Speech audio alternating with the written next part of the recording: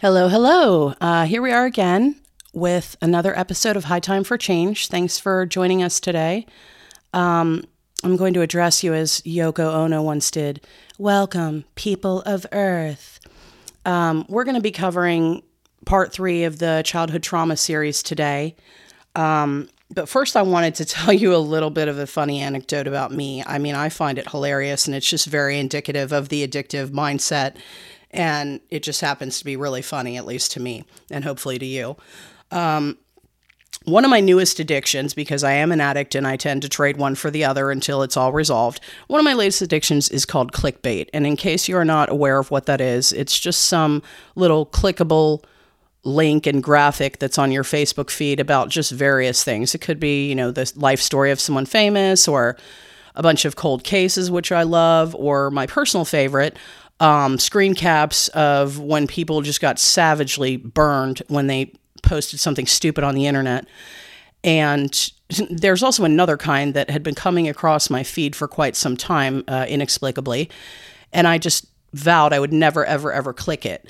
The nearest I can explain it is it's like a fan fiction, young adult, very, provocative, sexy, romantic, but very formulaic tales about werewolves and, how they find their mate and then they shapeshift back into humans, and there's alphas and lunas and all that. It's nothing in the world that I would ever be interested in. I've never seen like Twilight, and I refuse to. I will never see it until I die. It's just not my thing. And I'm not kink shaming anyone or anyone's interests. It's just definitely not me. But the other night, the clickbait about the werewolf shit included some scintillating details regarding some young bitch being ravished by the quote-unquote alpha triplet terrors, who were further described as being all 6'4", well-muscled, with chiseled features. So naturally, I figured I better hop on over there and see what's going on with all this werewolf stuff.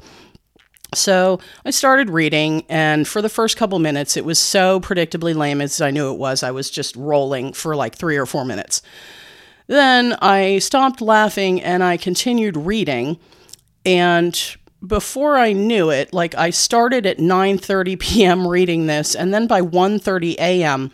I reached the point of the clickbait where just after the first mention of the, quote, huge sculpted manhoods of these alpha triplets was mentioned, it now wanted me to go purchase an app in order to read the rest of the book. So, of course, I'm freaking out. I must read the rest of the book. I have zero money to download and pay on an app, but I started thinking of every possible way I could somehow get money to purchase this app. And this is 1:30 in the morning. And this is exactly what I used to do when I was, spinning my wheels looking for dope for Mike or me. And here I am doing it again, trying to buy an app about werewolf fan fiction that I really don't give a shit about and is absolutely ridiculous. But I thought about it for a little bit, and then I just angrily turned the phone off and went to bed. I was literally thinking, can I overdraw my card with no money on it so I can buy this app? So it was just a hilariously emblematic Linz-like thing to do. It was almost the most Linz-like thing I've ever done, and I'm deeply ashamed of it, but I also think it's hilarious. So there's my little personal story of how my addictive thinking crops up on a random day. And thank God it was a much less damaging little cropping up there. But I'm going to go ahead with my standard disclaimer. I am not yet a licensed medical professional. I am a student, and I am speaking from my heart, my experience, my education, my rehabilitation, the research I have done, and the experiences of those close to me.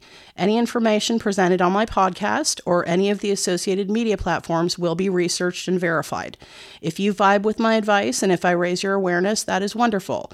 But it's not, however, a substitute for professional help from a medical or psychiatric provider. If you need urgent professional help, please seek it.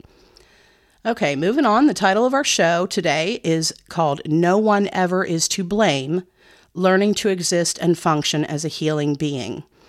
This is after a song by the great British artist Howard Jones. And I am aware that the actual title of the song is No One Is to Blame, but I like No One Ever Is to Blame, and I love this song. This was off of his 1985 album called Dream into Action. The song was also re-recorded and remastered in 1986 with Phil Collins doing production and his drum work. The song was one of his 2 number 1 songs on the U.S. adult contemporary charts. And again, I love him. Check out Howard Jones if you've never listened. He's an amazing artist. The real meaning of the song as he performed it is, I think, was feelings of rejection, loneliness, things never working out for people. My meaning is kind of an alternate thing. What we suffer from are diseases that are incurable but treatable, and the negative manifestations are symptoms of our diseases. No one is to blame for conditions they were born into and the social problems, the insecurity, the poor choices that come from those.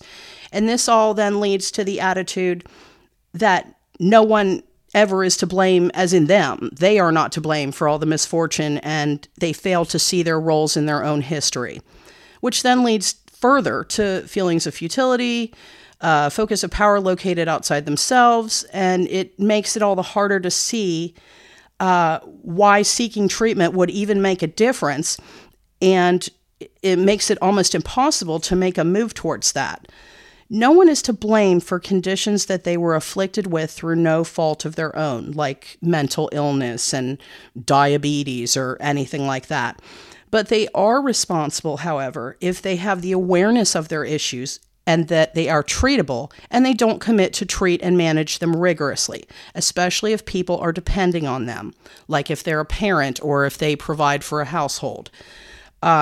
This was my main problem because I have a remarkable level of insight into my own bullshit, but my issues and bad early experiences with therapy and treatment really colored the rest of my life and made me really resistant to help or medication and basically managing my life responsibly even after I'd had kids. The fault with that was all mine, man. I had great opportunities and a large amount of support to get any kind of treatment that would have benefited me, but I refused to for a long time, and that's on me. Here are a few choice lyrics that I love from the song. You can see the summit, but you just can't reach it. It's the last piece of the puzzle, but you just can't make it fit. The doctor says you're cured, but you still feel the pain. Your aspirations are in the clouds, but your hopes go down the drain. And I just think that's very evocative. I listen to this song all the time, and I have my entire life. So, beginning to go through daily life when you're embarking on a healing journey is often a really disorienting, uncomfortably unfamiliar, lonely, vulnerable thing. You're figuratively naked and without any protective armor. You're feeling lost and craving the familiar even if it was horrible. It's kind of like a stroke recovery, you have to learn to do tasks again, sometimes even speak well or write, restructuring your thought patterns. I myself have had a kind of a host of neurological issues since I was in a car accident and got a spinal injury in 2010 during my pregnancy with my son. I've suffered from aphasia or losing words, zoning out suddenly and unable to remember what I was doing or the point I was at in speaking or doing a task. And I certainly have brain damage to some degree from my drug abuse, as did Mike. Becoming sober and actively recovering and pursuing therapy has restored a lot of my mental function. A lot of my memories have been coming back recently, and a lot of my mental acuity is returning. I still have issues because I'm severely ADHD and I am medicated for it, but it only goes so far. But it's still gotten a lot better. It's also allowed me to recover from and dismantle my extremely disordered thinking that I've employed for almost my entire life, and certainly highly during my addiction. As I stated on my previous episode, people come to a watershed moment when their lives become untenable, which again means unable to be stood any longer, like unmanageable. From that moment on, one must make a conscious commitment to get better, meaning making every day contain definitive recovery or therapeutic actions. Many people come to rock bottom numerous times, and then they just don't follow through with a definitive plan of daily action and progress. Learned helplessness can leave you stuck and miserable, passively wanting a whole life overhaul, but just hoping that a white horse will just pull up on you and you have no will or wherewithal to act on your own. Mike used to just wail when he'd have a breakdown occasionally that he just wanted to die, and he'd tried to die many times, and everyone will be better off without the messes that he made. I always told him, and anyone else who said this to me on a regular basis, that they do not actually want to die. They just want their lives to change.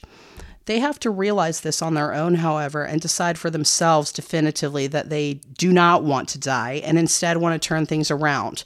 This is the old leading a horse to water but can't make them drink type thing.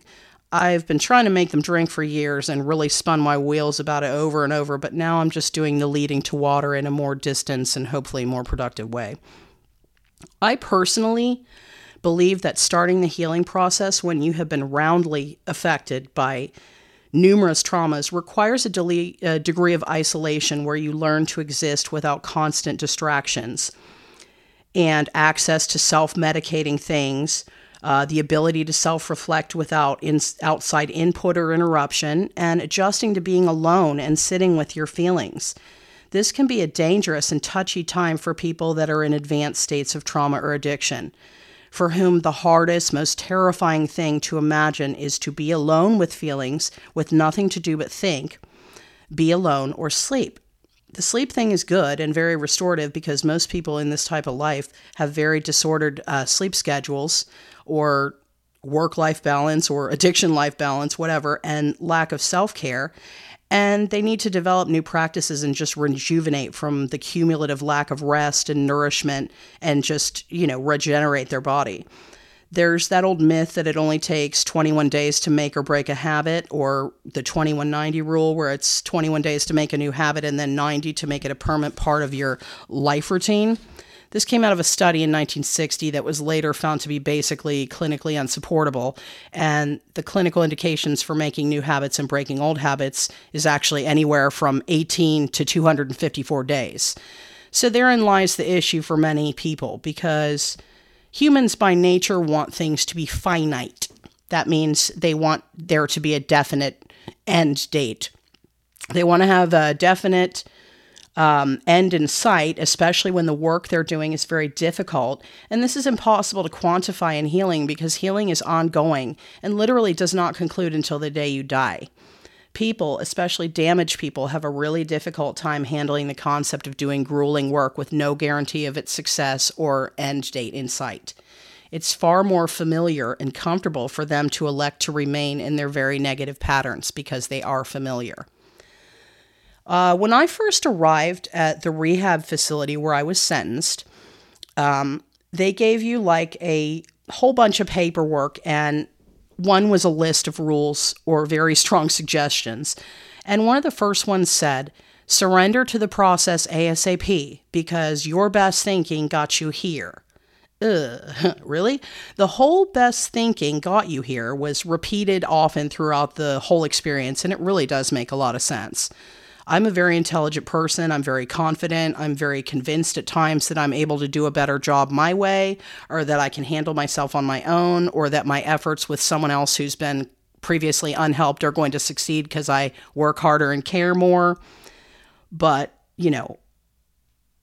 I actually sometimes feel that I know better than others about myself, even if they are very highly qualified. And that's a ridiculous thing to believe. In a lot of ways, it's kind of true. I am very determined and I'm very accomplished when I set my mind and resources to something, but the history of my life is painfully obvious that in many ways I do not know better about anything, and I am grievously in need of guidance. You cannot possibly begin to heal without actively wanting to understand yourself and the consequences and origins of your thoughts and feelings, and taking full responsibility for your own actions. It is totally impossible to heal and progress without accepting your role in everything that you've done and believing that you are the creator of your own reality and destiny, rather than that you are a hapless victim of like every possible circumstance. Believing that life is out of your control does not promote belief in yourself to heal and make progress. However, believing that they do have personal power and are not just beaten into submission by everything in life is an almost unimaginable and certainly insurmountable concept for some people. It requires a radical overhaul and in your thought processes, including attitudes, beliefs, everything from addictive mindset, criminal thinking, worldview, faith, personal assessment of self. And that is way more of a process for deeply traumatized people, which is why I believe that a professional setting or intervention is the best or maybe the only viable option for advanced trauma or addiction. The acts of surrendering to the process and learning to flow with life rather than fight against it after years of instability and just bumping into everything they encounter is just extra next level severe for these type of folks. I myself am personally convinced that I could never have recovered and lived, or much less be where I am right now, if I had not been whisked suddenly out of my surroundings and put in a secure facility where I was faced with myself daily in a safe environment. And again, I want to thank my judge, Judge Victor Haddad of Claremont County Common Pleas Court, for revoking my ILC and giving me no more chances at exactly the right time and taking me out of hell. I don't like what happened while I was gone. I don't like everything that I lost, but everything that I gained is amazing. And thank you again, Judge Haddad. I've been trying to write you a letter, but my PO said you probably won't get it. Like, they might think that there's anthrax in it, but there's not. I'm going to write you a letter anyway and just see where it goes.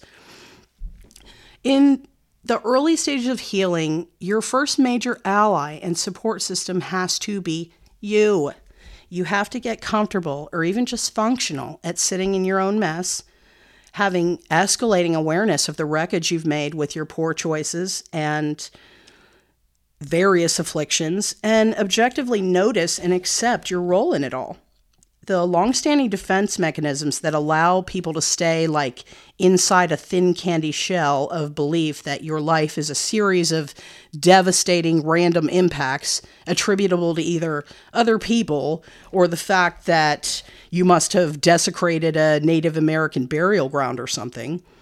My wonderful boyfriend is a very lovable but somewhat curmudgeonly Eeyore of sorts who kind of carries around his own personal thundercloud and has the world's smallest violin playing just for him as the soundtrack to his life. If he was a Care Bear, he would definitely be grumpy with the rain cloud on his tummy. I admit that he does actually have remarkably bad luck, but we now work on it by laughing at it. And we've theorized that he has like an ancient curse on him stemming from the fact that as a child, he unearthed an arrowhead in the backyard of his house in Dayton, and he must have shoved it up his ass or something, therefore desecrating everything and incurring the ire of the ages. It has been a gentler, funny way to break the ice and lead him non-confrontationally towards slowly beginning to explore and process the toxic stuff he's been through, as well as, you know, he's kind of a rather tough nut to crack. You know, we've actually done really co-therapeutically for one another. And he has a lot of acumen in his view of me, which is remarkable considering that he knew nothing of my life after high school where we met for like the past 30 years. You know, let me briefly add a small caveat to this. It is advised strongly that you avoid a relationship for at least a year into your recovery, just for various reasons that I don't even have to spell out for you. And of course, I was also deeply in grief. You know, Mikey having only passed like a little over 6 months prior to us starting to talk. This was just a very lucky fluke that we reconnected when I came home from treatment, and it's been, I think, a really helpful relationship for both of us. He made a remarkably astute observation early on in our relationship that I probably deeply attached to Mikey because I missed living with my children and homemaking or having someone to take care of. You know, I'm rarely ever speechless unless I'm neurologically unable to find a word for a minute. But my jaw dropped then, and it was a real stunner, and it was completely accurate. Anybody who knew us even distantly knows how I treated Mike and what he was to me. He was absolutely my little prince for sure. And I spoiled the crap out of him in every way I could and protected him in every way I could. I provided him everything I could think of that would bring him joy and distraction from his drug addiction or give him a reason to want to move forward.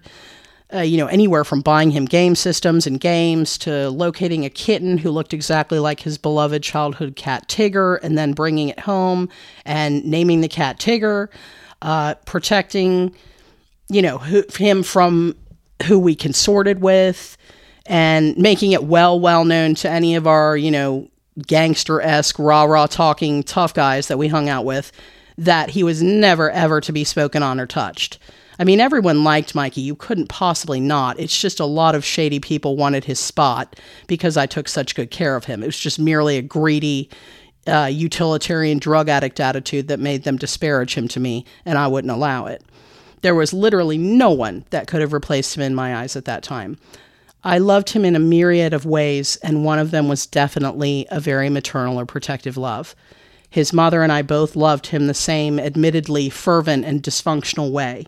He was the center of our world, and we just wanted to keep him happy and safe, and to this day, the two of us still refer to him as our boy. There are a number of reasons that I attached to him so strongly, and that he was so important to me, and that his recovery and regaining his life and kids was so dire to me. But I do realize now that probably a large part of it was me missing the caretaking that I love to do. Reflecting on this idea has been very painful and disillusioning, but therapeutic for me. It doesn't diminish the love that we had. It's just indicative of our individual issues and how things shook out for us with what type of individuals we both were and how we interacted. I mean, how could it ever have gone another way with two broken individuals in a deeply co-addicted relationship?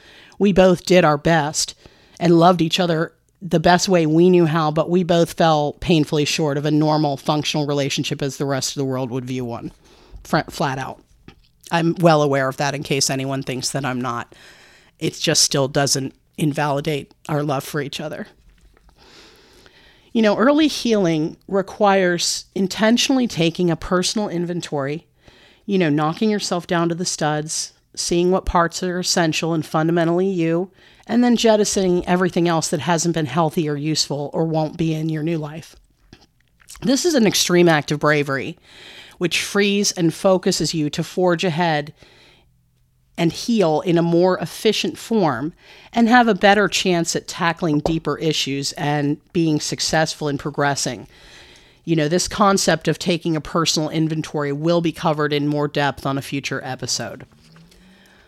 So, long story short, which my darling Mikey would say preceding every long story, you need to treat your emerging healing self gently.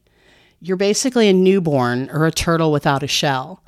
Some people are born with sort of a Kevlar vest pre-installed, like me. Not to say I've never been affected by pain. I certainly have been deeply, but I'm also pretty tough stuff.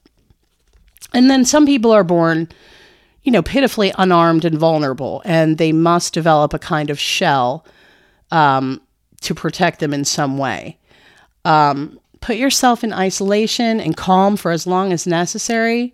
Then surround yourself with gentle, helpful, supportive people who are either professionals in that field or people who have been proven to consistently, truly love and care for you. This is an issue that is endlessly confusing for traumatized people and addicts. They have very, very disordered ideas of love and attachment and care from other people's. Practice constant self-care, not self-medication. Notice things that bring you joy or peace, and also identify potential serious triggers that could impede you. Think of a few simple goals that will go a long way in making you feel great and accomplished, and think of some rewards for bigger goals.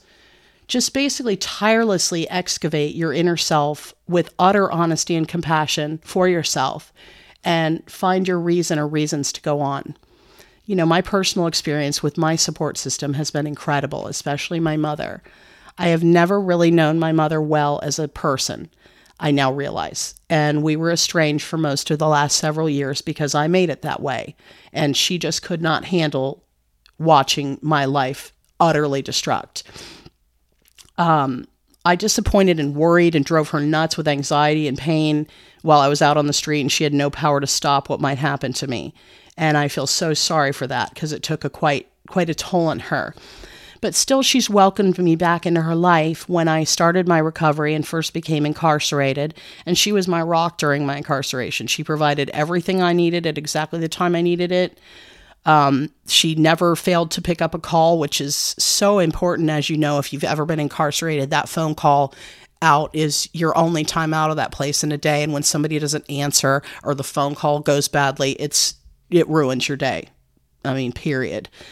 When I returned home, her life was basically devoted to taking me to my many, many, many appointments, like probation, treatment, doctors, all that, getting my license back, to the point that she didn't even go on her own vacation last summer in order to stay with me and help me out.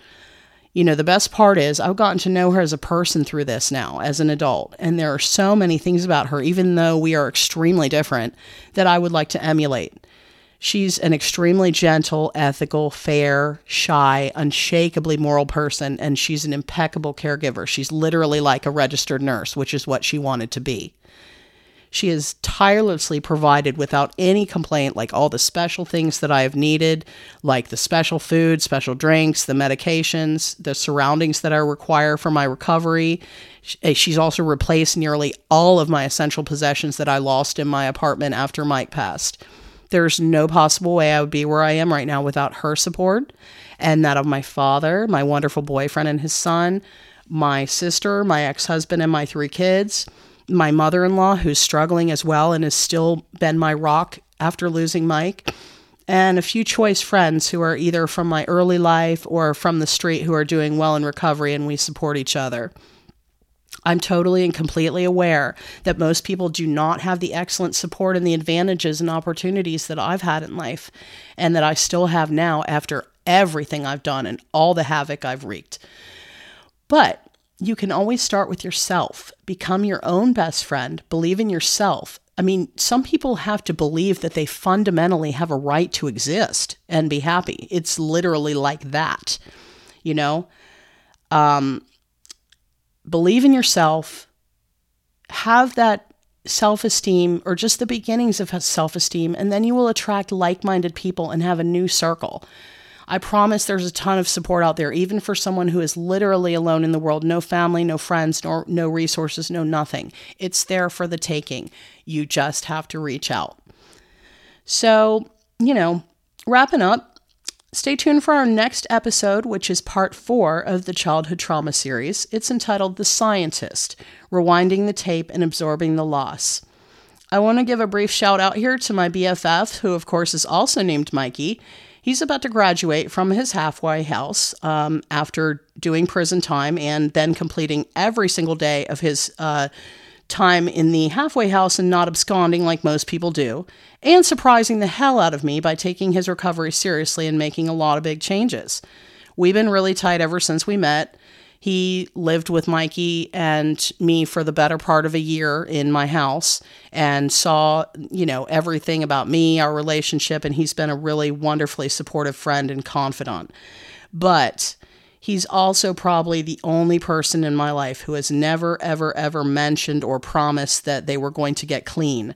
I did not ever see that happening for him, but for some reason, it didn't really bother me and worry me about his life because he was just so happy-go-lucky and rarely just in a total depth of despair like most of us always were. He has crazy luck and crazy hustle, and he just always seemed to survive and come out on top. And this is really no exception. He's definitely meant to be here. He looks healthy and amazing. He's worked out and at a healthy weight rather than looking like their own corpse like most guys on the street do. Just little side note. Invariably, when you meet a guy on the street, the first thing he does is pull out his phone and pull up an old picture of him and be like, that was me 9 months ago. I've lost 80 pounds. Like, don't show me that. Like, don't give me a frame of reference for the functional, healthy person you could be. And now you're sitting here in front of me like this. Why did you do this? But it's universal. It's happened almost every time I met somebody. His entire attitude and the things that he says are so different. And I'm so, so proud of him. It's just a joy being friends with him and seeing him blossom. He's about to hit the free world like a hurricane hitting the shores in a couple days, and y'all just better watch out. I love you to death, Mikey Ray Ray, and it's so, so exciting seeing you recover and become your best self, and you're awesome. I love you. Welcome home. I'm also going to embark on something that I've always planned to do with this podcast, and that is to promote and acknowledge people who have been amazingly successful in their recovery and have made a successful future for themselves. The first of these people, rightfully so, is the amazing and beautiful and prolifically talented Miss Cayenne Moore. She's a recovering addict and owner of a small business called Cherry Blossom Custom Teas that's based right here in Claremont in Owensville. In the last 2 years or so, she's gotten clean, married another recovering addict who's also gotten clean. He was out there in our scene, and the two of them, I don't think either of them will be offended when I say they were both one of the worst off people that I've seen in their addiction. And they've gotten married, both beaten it. The two of them have completely turned their lives around, beating their addictions, taking care of all their legal issues hanging over their heads proactively, gotten jobs and started successful businesses, gotten their licenses back as well as vehicles, gotten into their own place despite them both being felons. And they've even had a beautiful little girl together, and they now both have their pre-existing children back in their lives. She and her husband are still both in their young 20s, I believe, and they've still achieved all this. In addition to what a fantastic recovery she's had and what an inspiration she is, she's extremely talented and determined. Her business makes custom apparel, tumblers, accessories, license plates, almost anything customized, and it's very well executed. It's reasonably priced, and the customer service is fantastic. She absolutely deserves the business of anybody who is looking for quality custom apparel and gifts. And she's actually the artist behind my very first piece of podcast art, which is the banner on my Facebook page for High Time for Change. She absolutely deserves the business of anybody. She's done the work. And again, her name is Cayenne Moore, and it's spelled Khyenne. And her business is called Cherry Blossom Custom Teas. That's the letter T apostrophe S. Check her out on Facebook to start with at Cherry Blossom Custom Teas. I will link the business page on my blurb about this episode. And also please join my Facebook group, High Time for Change, where I will be blogging and posting companion pieces to my podcast. We can interact there, and I'll link this in my blurb about this episode as well. So thank you so much for listening. It's my honor to have you join me. Be well, be healthy, love your people, and love yourself today. See you next time. Thanks. Bye.